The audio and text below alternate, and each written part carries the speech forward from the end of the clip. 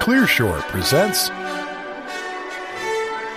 Why the Pentagon Can't Count. It's Time to Reinvent the Audit by Steve Blank. November 30th, 2022 at steveblank.com. In the past, headlines about the Pentagon failing its financial audit again would never have caught my attention. But having been in the middle of this conversation when I served on one of the Defense Department's advisory boards, I understand why the Pentagon can't count. The experience taught me a valuable lesson about innovation and imagination in large organizations, and the difference visionary leadership, or the lack of it, can make. With audit costs approaching $1 billion a year, the Pentagon had an opportunity to lead in modernizing auditing. Instead, it opted for more of the same. By law, the Department of Defense has to provide Congress and the public with an assessment of where it spends its money and to provide transparency of its operations. A financial audit counts what the Department of Defense has, where it has it, and if they know where its money is being spent. Auditing the Department of Defense is a massive undertaking. For one thing, it is the country's largest employer, with 2.9 million people, 1.3 million on active duty, 800,000 in the reserve components, and 770,000 civilians. The audit has to count the location and condition of every piece of military equipment, property, inventory, and supplies, and there are a lot of them. The department has 643,900 assets, from buildings to pipelines, roads, and fences located on over 4,860 sites, as well as 19,700 aircraft and over 290 battle force ships. To complicate the audit, the department has 326 different and separate financial management systems, 4,700 data warehouses, and over 10,000 different and disconnected data management systems.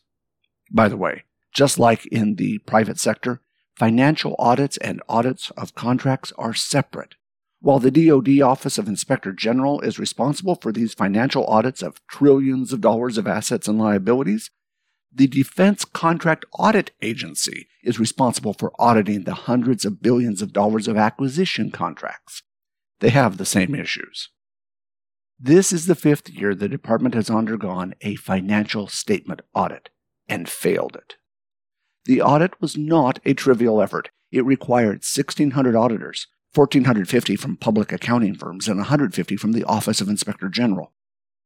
In 2019, the audit cost $428 million in auditing costs, $186 million to the auditors, along with $242 million to audit support, and another $472 million to fix the issues the audit discovered. The Defense Department's 40-plus advisory boards are staffed by outsiders who can provide independent perspectives and advice. I sat on one of these boards, and our charter was to leverage private sector lessons to improve audit quality. With defense spending on auditing approaching $1 billion a year, it was clear it would take a decade or more to catch up to the audit standards of private companies. But no single company or even entire industry was spending this much money on auditing. And remarkably, the Defense Department seems intent on doing the same thing year after year, just with more people and with a few more tools and processes to get incrementally better. It dawned on me that if we tried to look over the horizon, the department could audit faster, cheaper, and more effectively by inventing the future tools and techniques rather than repeating the past.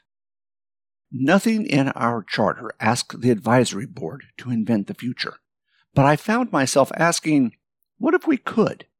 What if we could provide the Defense Department with new technology, new approaches to auditing, analytics practices, audit research, and standards, all while creating audit and data management research and a new generation of financial applications and vendors? I reminded my fellow advisory board members that in 1959, at the dawn of the computer age, the Defense Department was the largest user of computers for business applications. However, there was no common business programming language. So, rather than wait for one, the Defense Department led the effort to create one. the COBOL programming language. And 20 years later, it did the same for the Ada programming language. With this history in mind, I proposed we lead again, and that we start an initiative for the 5th generation of audit practices, the Audit 5 initiative, with machine learning, predictive analytics, intelligent sampling and predictions. This initiative would also include automating ETL, predictive analytics, fraud detection, and a new generation of audit standards. I pointed out that this program wouldn't need more funds since the Department of Defense could allocate 10% of the $428 million we were spending on auditors and fund SBIR, Small Business Innovation Research programs, in auditing, data management, finance, to generate 5 to 10 new startups in this space each year. Simultaneously, we could fund academic research to incentivize research on machine learning as applied to Audit 5 challenges in finance, auditing, and data management. In addition, we could create new audit standards by working with existing government audit standards bodies, such as the Generally Accepted Government Auditing Standards, GAGAs, Yellow Book, the GAO's Standards for Internal Control in the Federal Government, Green Book, and the Federal Accounting Standards Advisory Board, FASAB. We could collaborate with civilian audit standards bodies, the ASB, Auditing Standards Board, and PCAOB, Public Company Accounting Oversight Board. Working together, the Defense Department could create the next generation of machine-driven and semi-automated standards. Furthermore, it could help the independent public accounting firms, KPMG, EY, PwC, Deloitte, et al., create a new practice and make them partners in the Audit 5 initiative. By investing 10% of the existing auditing budget over the next few years, these activities would create a Defense Audit Center of Excellence that would fund academic centers for advanced audit research, stand up future of audit programs that would create 5 to 10 new startups each year, be the focal point for government and industry finance and audit standards, and create public-private partnerships rather than mandates. Spinning up these activities would dramatically reduce the department's audit costs, standardize its financial management environment, and provide confidence in their budget, auditability, and transparency. And as a bonus, it would create a new generation of finance, audit, and data management startups funded by private capital. I was in awe of my fellow advisory board members.